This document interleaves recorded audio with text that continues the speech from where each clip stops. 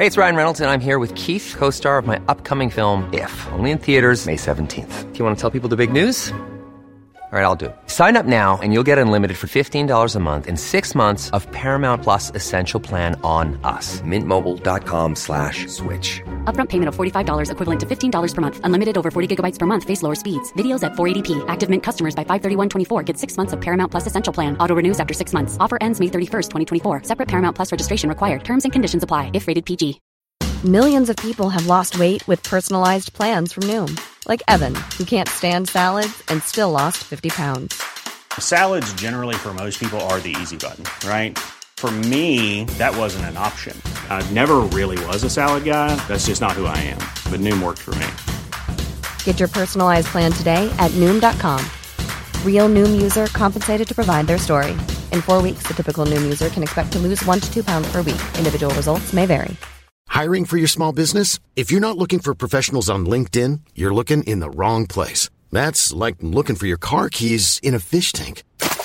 LinkedIn helps you hire professionals you can't find anywhere else, even those who aren't actively searching for a new job but might be open to the perfect role. In a given month, over 70% of LinkedIn users don't even visit other leading job sites. So start looking in the right place. With LinkedIn, you can hire professionals like a professional. Post your free job on linkedin.com/people today.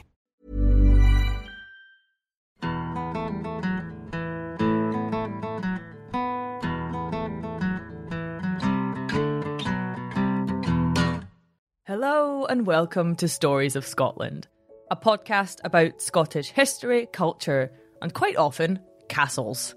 I'm Jenny, a gusty great hall. And I'm Annie, a salty sea cliff. This week, we're looking at the breathtaking historic site that was recommended to us by one of our patrons. We've been on quite a journey learning all about it, so thank you so much for the inspiration. And we also have a handy list of all the wonderful ideas that our Patreon supporters have suggested to us, and we are working our way through them. If you would like to suggest an episode and join this gang to help us make this show, then you can follow the link in the episode description and sign up now. Today we are going to the spectacular Slains Castle. Just to confuse us a little, there's both an old and a new Slains Castle. And there's one that's borrowed and one that's blue. There's weirdly also a pub in Aberdeen called Slains Castle, which has a spooky gothic theme, but I've not been there since my student days. Let's stick with the originals though. Jenny, how do we tell apart old Slains and new Slains? Well, old Slains has a pretty solid pension, and New Slains has a post-ironic meme page. No, I jest, obviously. But these castles do have a lot in common. Mainly being Aberdeenshire ruins that look out into the cold North Sea. New Slains is about 5 miles as the crow flies north of Old Slains. However, if you look on Google Maps, someone has very helpfully named the newer one Slains Castle, and the older one, not Dracula's Castle. So I imagine at some point, vampires were getting very irritated at turning up to the wrong castle, and one of it took them upon themselves to do the good deed of letting other vampires know that this was not their final destination. Well, at least they didn't turn up to the city centre goth pub, because that would have been dangerous for all involved. Are you kidding me? That would have been a great night out. But both Slains are pretty majestic just for this location, right? Oh, yeah. Both spots are prime real estate. If you're interested in Hollywood fantasy movie set vibes. The castles would be a welcome asset to Game of Thrones or Lord of the Rings. But also just for coastal views and an easy commute to Aberdeen or Peterhead. That's where we all need to commute to right now, Jenny. Peterhead. I'd rather get eaten by a vampire. I love Peterhead, and a shout out to all my people in Peterhead right now. I've got a romantic Victorian description of Slains from a book that notes the various places of interest along the route of the Buchan Railway from 1865. Do you want to be an academic Aberdonian who is really enthusiastic about the new train line? Oh, I do. All aboard the Jenny Express. Choo-choo. That's how I imagine an Aberdonian would say choo-choo. They got very low U's. Okay, Jenny, do the extract. The new castle is a most elegant and ornate building, and sitting as it does, perched like a seabird on a pinnacle of rock, it seems the very idea of calm and security, overlooking the wildest storms of the ocean. There's also an account of visiting Slains from the late 1700s. It's from Johnson and Boswell's trip to the north of Scotland, and it paints a picture of New Slains Castle in action. Do you want to be a gentleman explorer of the north of Scotland? I feel like I already am a gentleman explorer of the north of Scotland. We came in the afternoon to Slains Castle, built upon the margin of the sea, so that the walls of one of the towers seemed only a continuation of a perpendicular rock, the foot of which is beaten by the waves. To walk around the house seems impractical. From the windows, the eye wanders over the sea that separates Scotland from Norway, and when the wind beats with violence, you must enjoy all the terrific grandeur of the turbulent ocean. I would not, for my amusement, wish for a storm. Such wishes are for sinners. But, as storms will sometimes happen, whether wished for or not, I may say, without violation of humanity, that I should willingly look out upon them from Slains Castle.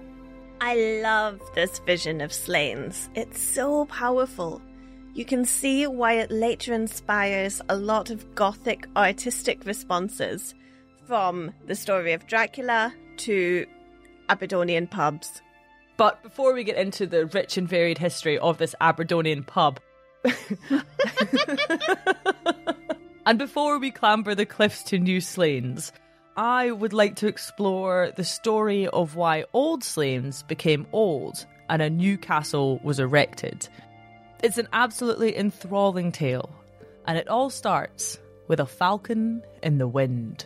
Let me get my feathers on. I was going to say, let me get my falcon call. Sometime around 980 CE, a Danish army invaded Scottish shores.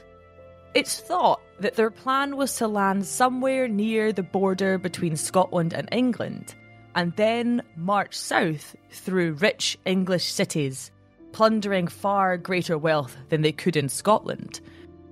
The Danes landed near Forfarshire. Upon disembarking their ships, they thought it would just be a quick jaunt down to England. Alas, this was not the case, as it appears that Danes weren't too clued up on Scottish geography, with Forfarshire being over 130 miles from England.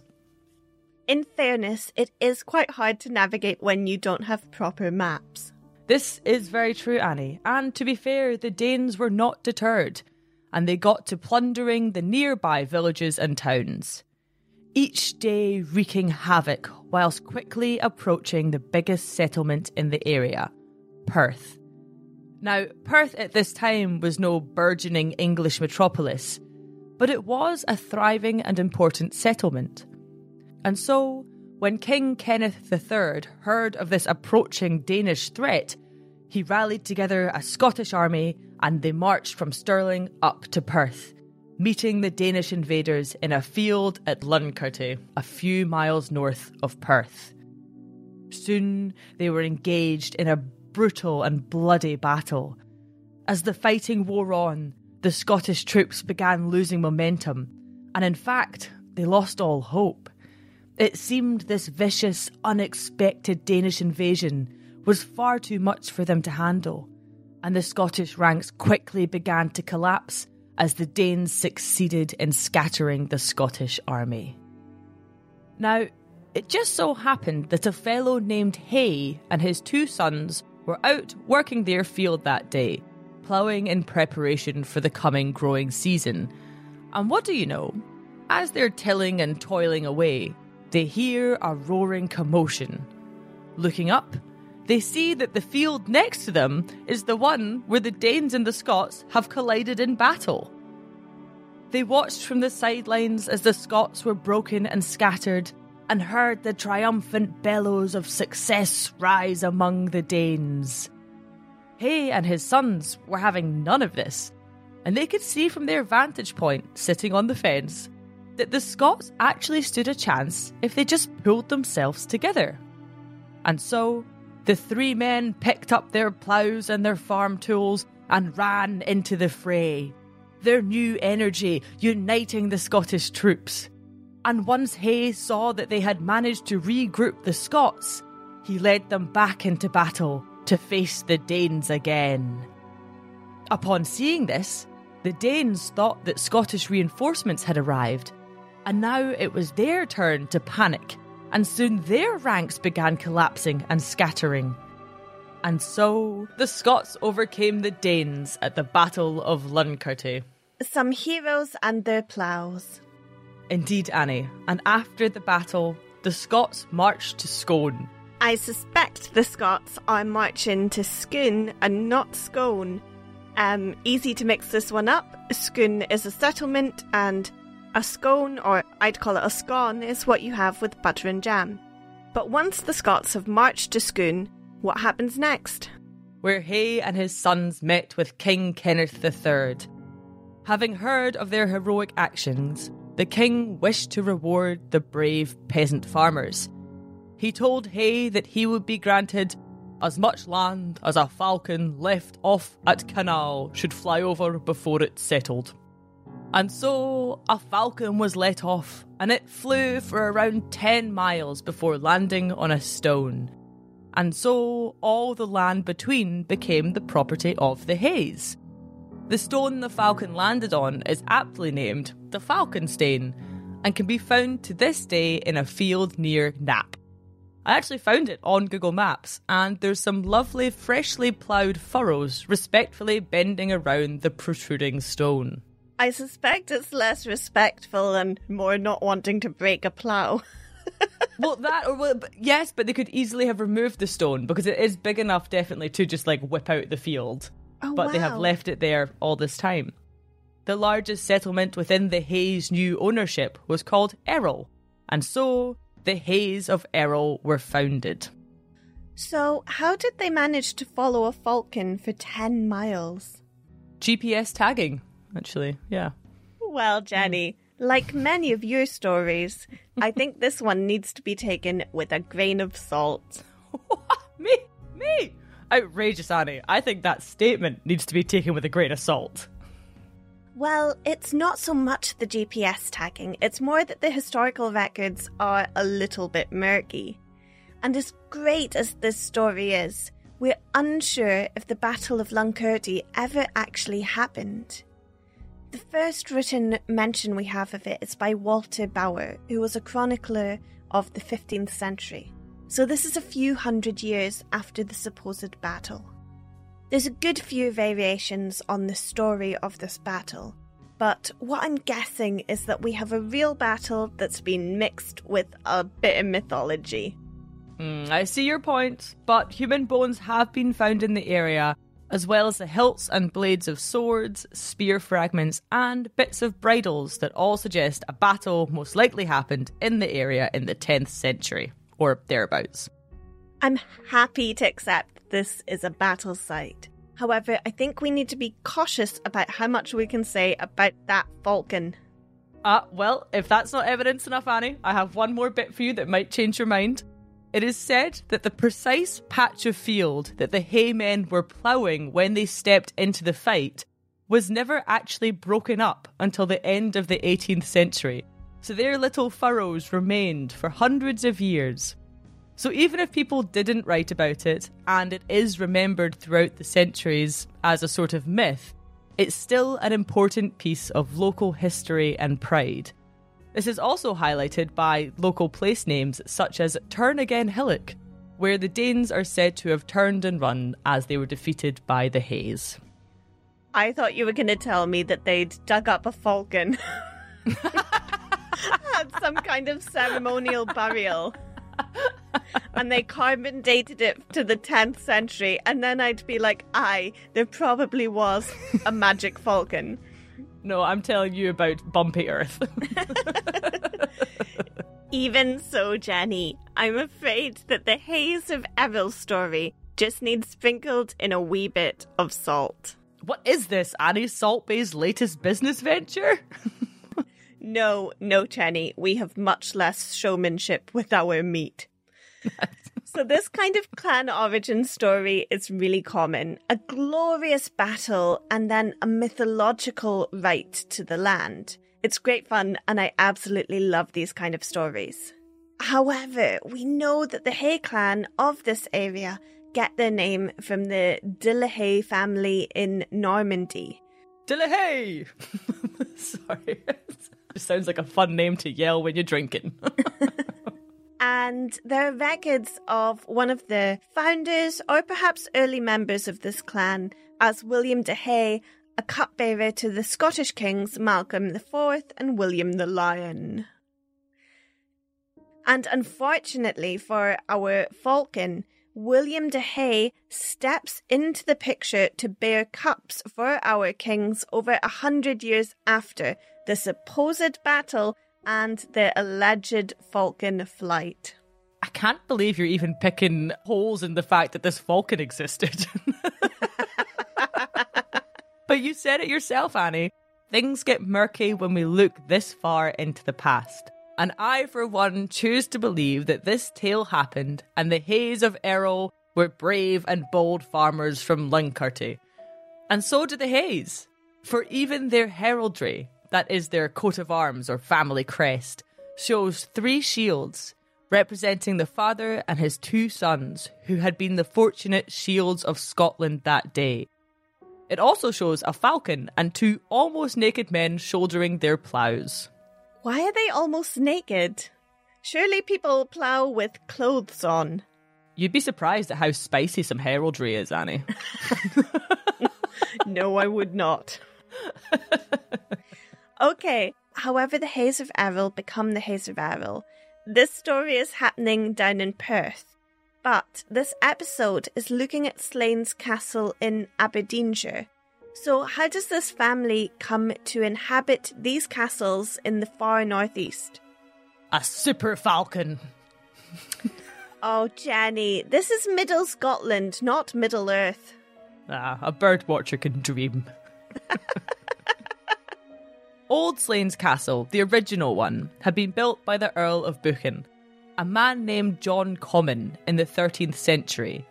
The Comyns were a very powerful family who vied with Robert the Bruce for the Scottish throne. And Robert the Bruce famously murdered John Comyn's cousin, also called John Comyn.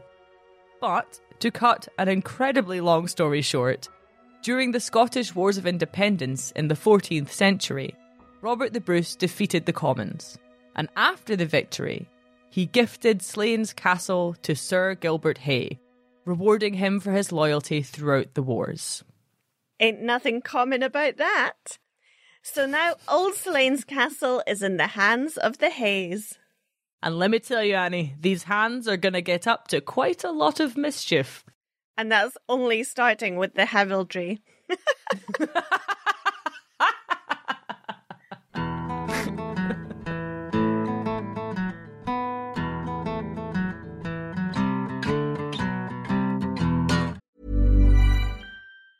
Hey, it's Ryan Reynolds, and I'm here with Keith, co-star of my upcoming film, If, only in theaters May 17th. Do you want to tell people the big news?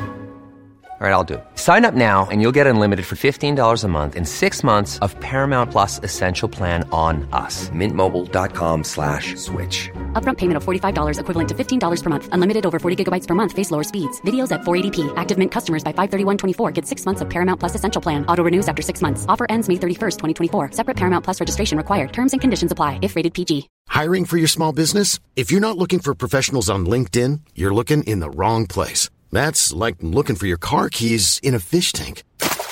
LinkedIn helps you hire professionals you can't find anywhere else, even those who aren't actively searching for a new job but might be open to the perfect role. In a given month, over 70% of LinkedIn users don't even visit other leading job sites. So start looking in the right place. With LinkedIn, you can hire professionals like a professional. Post your free job on linkedin.com/people today.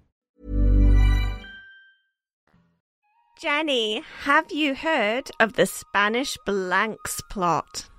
I'll be honest with you, Annie, I had not heard of it before we started researching this episode.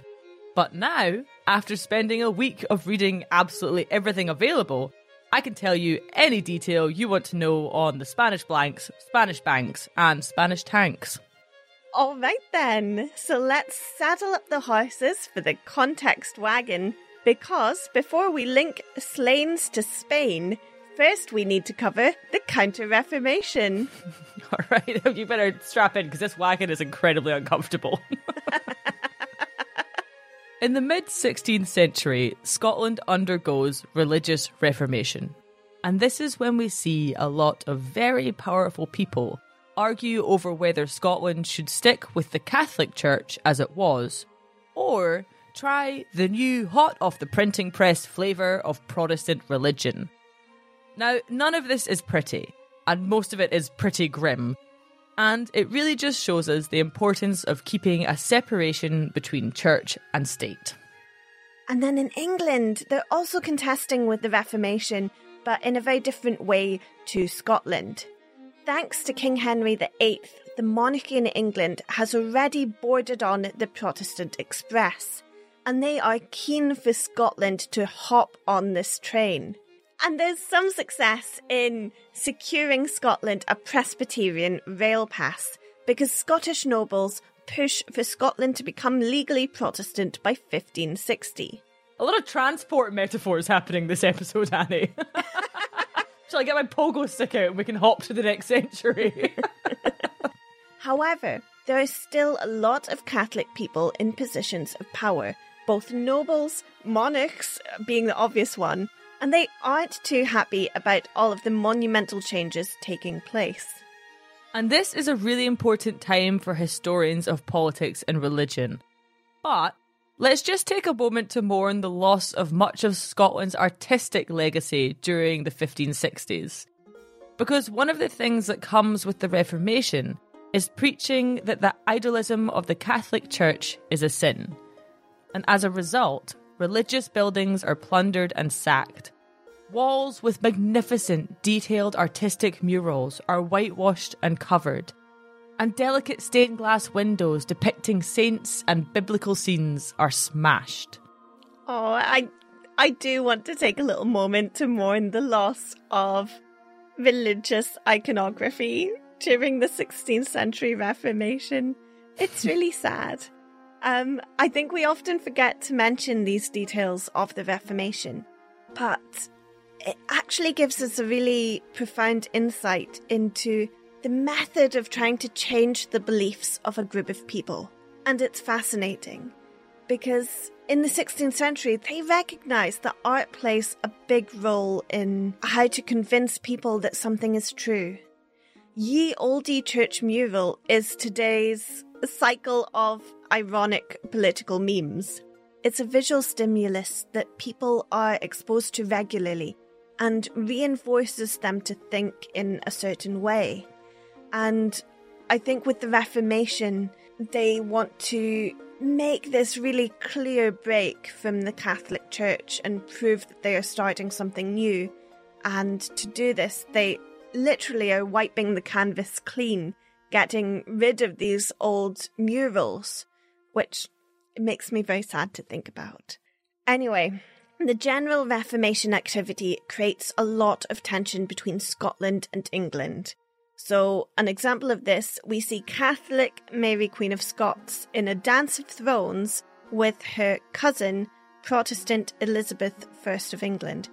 This leads to the arrest, the forced abdication, and the eventual execution of Mary Queen of Scots for alleged treason. But this isn't just an issue that Britain is embroiled in. Let's take a look at this from a European perspective.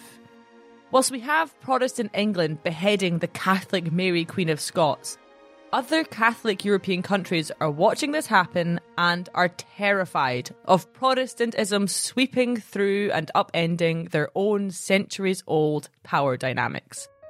And so, these countries are actively trying to fan Scotland's Catholic embers into a blaze and give Protestantism the boot. Spain was pretty big into Catholicism, as we know from the Tribunal of the Holy Office of the Inquisition, or, as it's more commonly known, the Spanish Inquisition. Bet you didn't see that one coming, Annie. You never expect the Spanish Inquisition, Jenny. Couldn't help it.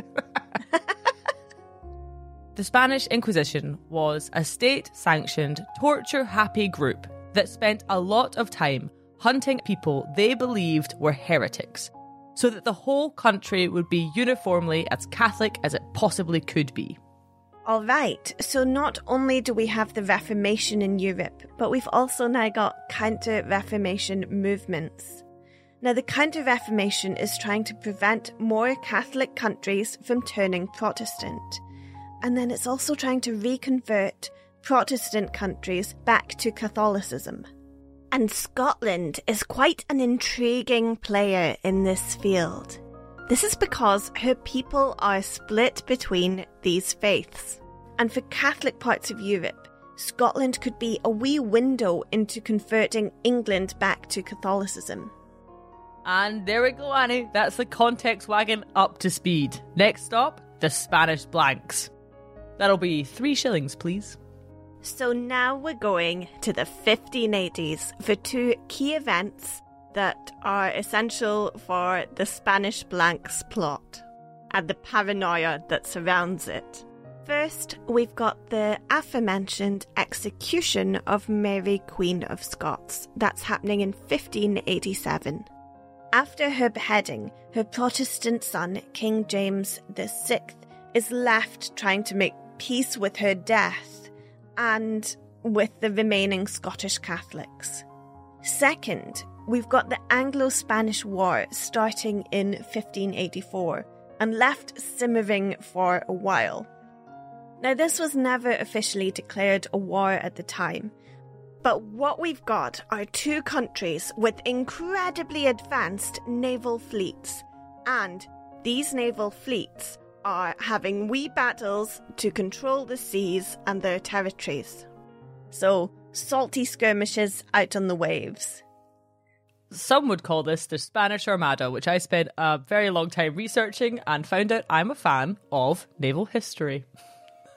You've always struck me as a naval person, Jenny. An enthusiast of the waves. But how do we get from the waves back out to Slains Castle?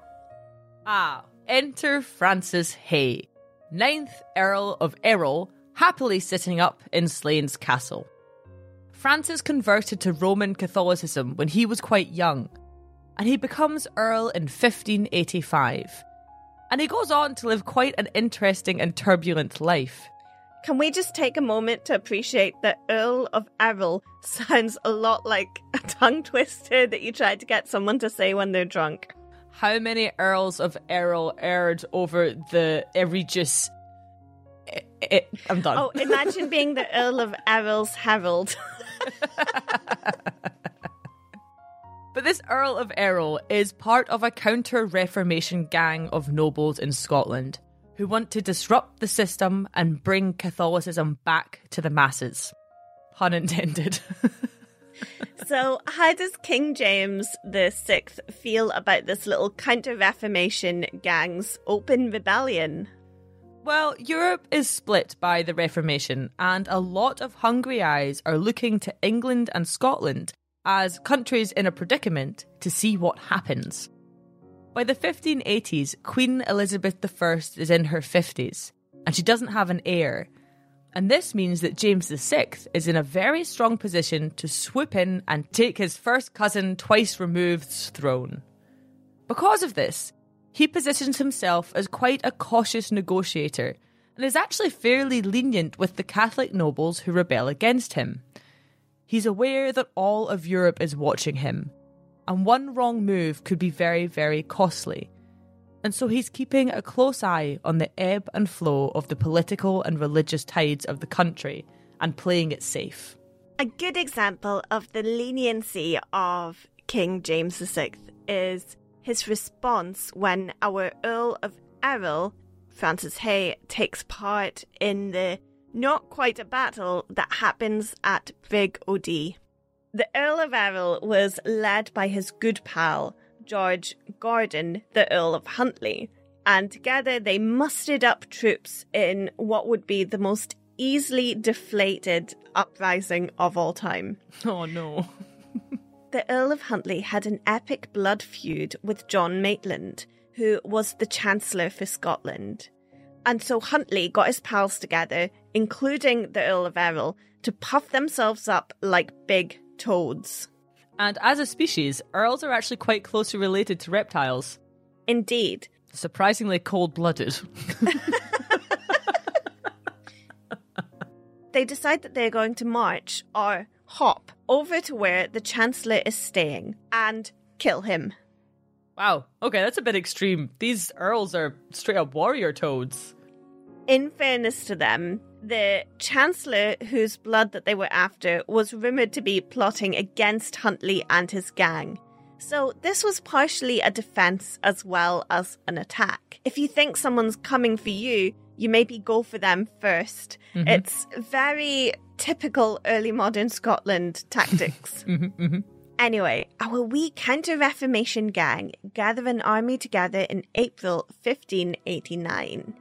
But then, in response, King James VI has to get involved and put everyone in line.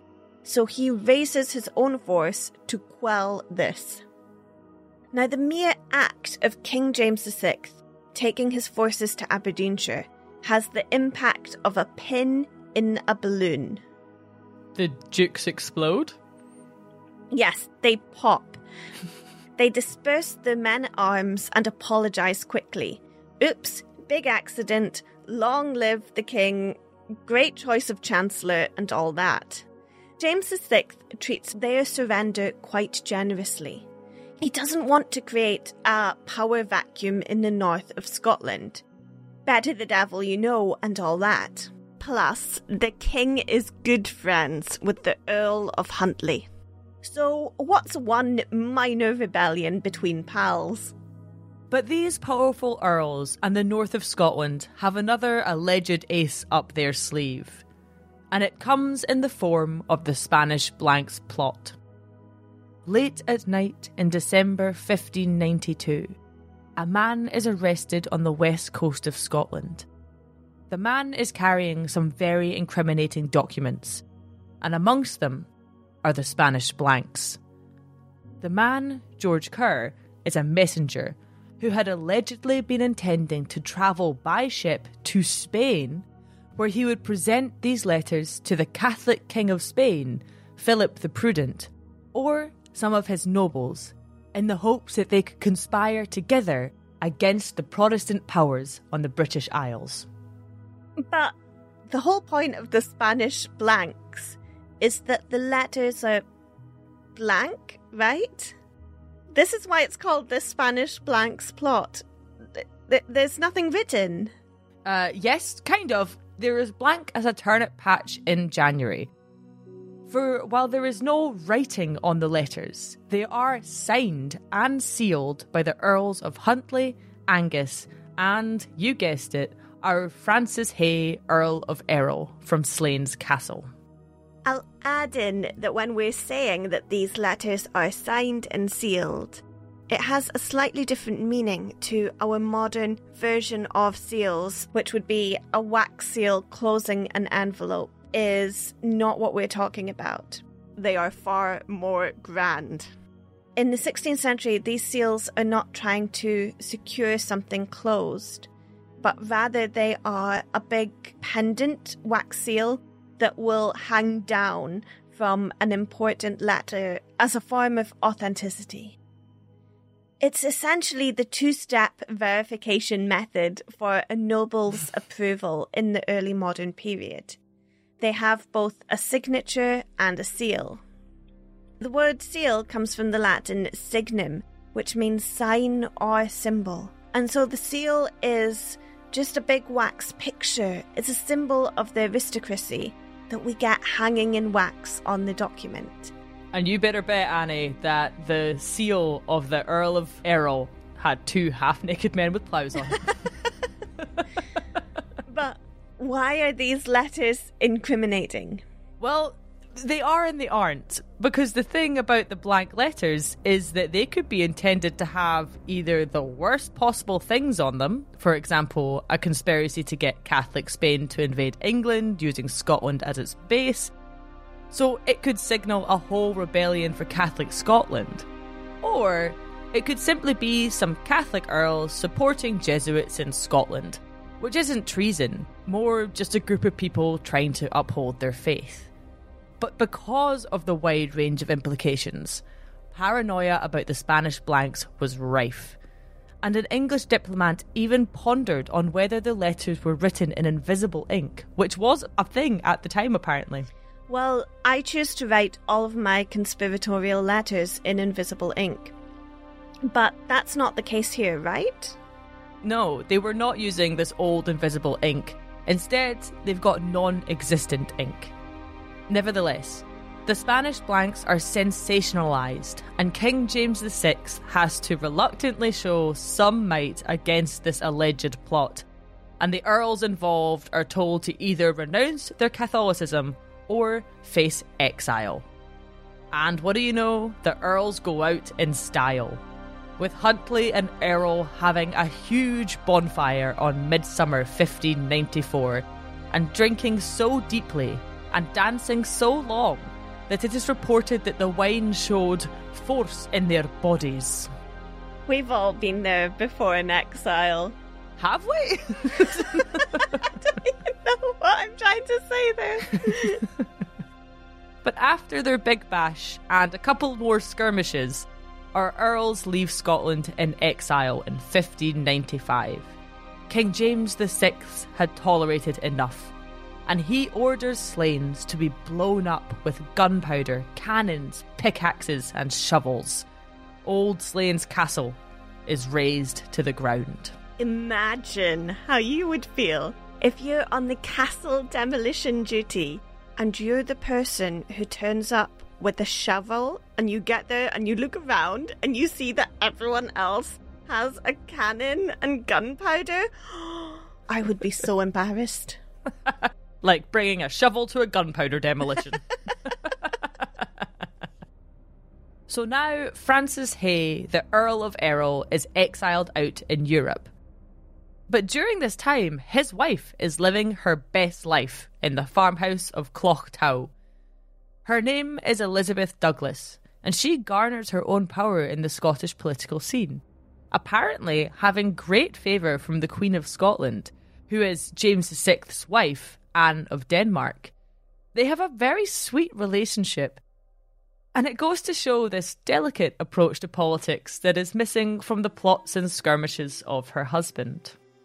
But whether hard approaches or soft, there's no rebuilding Old Slains. And Old Slains remains a ruin to this day, run down by centuries on a stormy, exposed coast with no roof and plenty of pickaxe damage and a few shovel dents. It now sticks out from the landscape like a long buried broken bone, jagged and rough, and is far less imposing than what New Slains now looks like. Constant plotting, planning, scheming and signing of blank treaties was a given in the power dynamics of old, and the many castles of Scotland represent a system of power that no longer operates. There are, of course, many similarities with today's world, but battles are no longer fought in fields, armadas do not sail for English shores, and King Charles hasn't ordered anyone beheaded yet. Power shifts and moves, and over time has left castles like Old Slains behind. From the original builders, the Commons, the Scottish Wars of Independence and Robert the Bruce, Old Slains Castle was the beating heart of power in the Scottish North East. And it continued to represent a pivotal player in the ideological, political and religious battles of the 16th and 17th centuries. Unfortunately for Old Slains Castle, it fell on the losing side. Upon the return of the Earl of Errol and his reintegration into Scottish high society just a year later, Francis Hay built a new, bigger, better, meaner castle just 5 miles away from Old Slains. And this castle is called... Drum roll, please. Let's build the suspense. For anyone who's forgotten from the beginning of the episode, it is New Slains Castle. Woo! Shame they weren't as inventive with the naming of New Slains as they were with their heraldry. Anyway, this castle continued to be the seat of the Hayes of Errol until the early 20th century. And oh, Bannock, does New Slains Castle have a story or two to tell and inspire? But alas, we do not have enough time in this episode for these tales. Instead, in the next episode, we are going to be looking at the life, legends and lore that swirl around New Slains Castle. With more than a handful of ghosts and inspiring one of the greatest horror characters of all time, it's going to be a great episode. I'm really excited. If you happen to visit Old Slains, do look out for the anchor that was salvaged from the wreck of the Santa Caterina, which is mounted within the castle ruin. It's incredibly impressive, and it's a great segue into Scottish-Spanish relations if you suddenly want to boast to your friends about your new knowledge of the Spanish Blanks plot. But I can't wait to return to New Slains next week, as we leave these cannon-blown up and pickaxed ruins behind. A massive thank you all for sticking with us on the wings of this Falcon through a Reformation, a Counter-Reformation, a canon and a castle. If you'd like to support us as we glide on the wings of this Falcon through Scottish history, you can follow us on all social medias. You can also leave us a 5-star review and tell your friends, family and anyone you know that has a deep love of Scotland or just an interest in Scotland about our show. If you're feeling extra generous, you can also sign up to our Patreon, where I like to tell long tales about turnips and you get to suggest ideas that you'd like for episodes.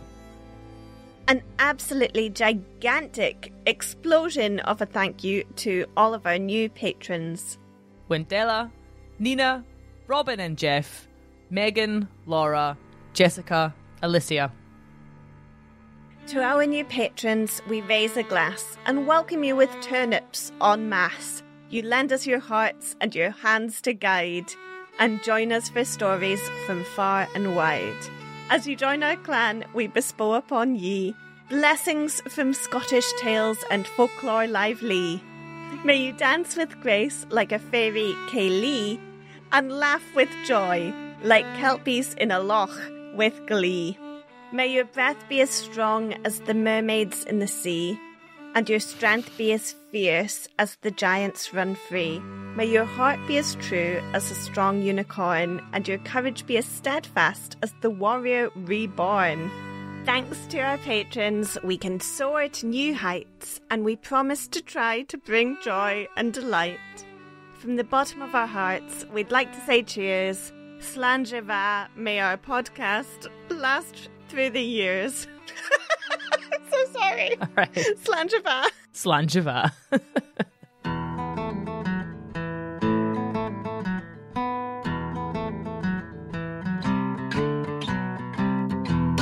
From the story of Dracula to Aberdonian pubs. But before we get into the rich and varied history of this Aberdonian pub... I'm just taking a mouthful of coffee. You can't do that. It's like up my windpipe now. First, we need to cover the Counter-Reformation. But the Counter-Reformation is actually what my mum calls it when she gets her kitchen done up. Is that too obscure? I just thought that was funny. They decide that they're going to march or hop. I didn't see that you'd added that.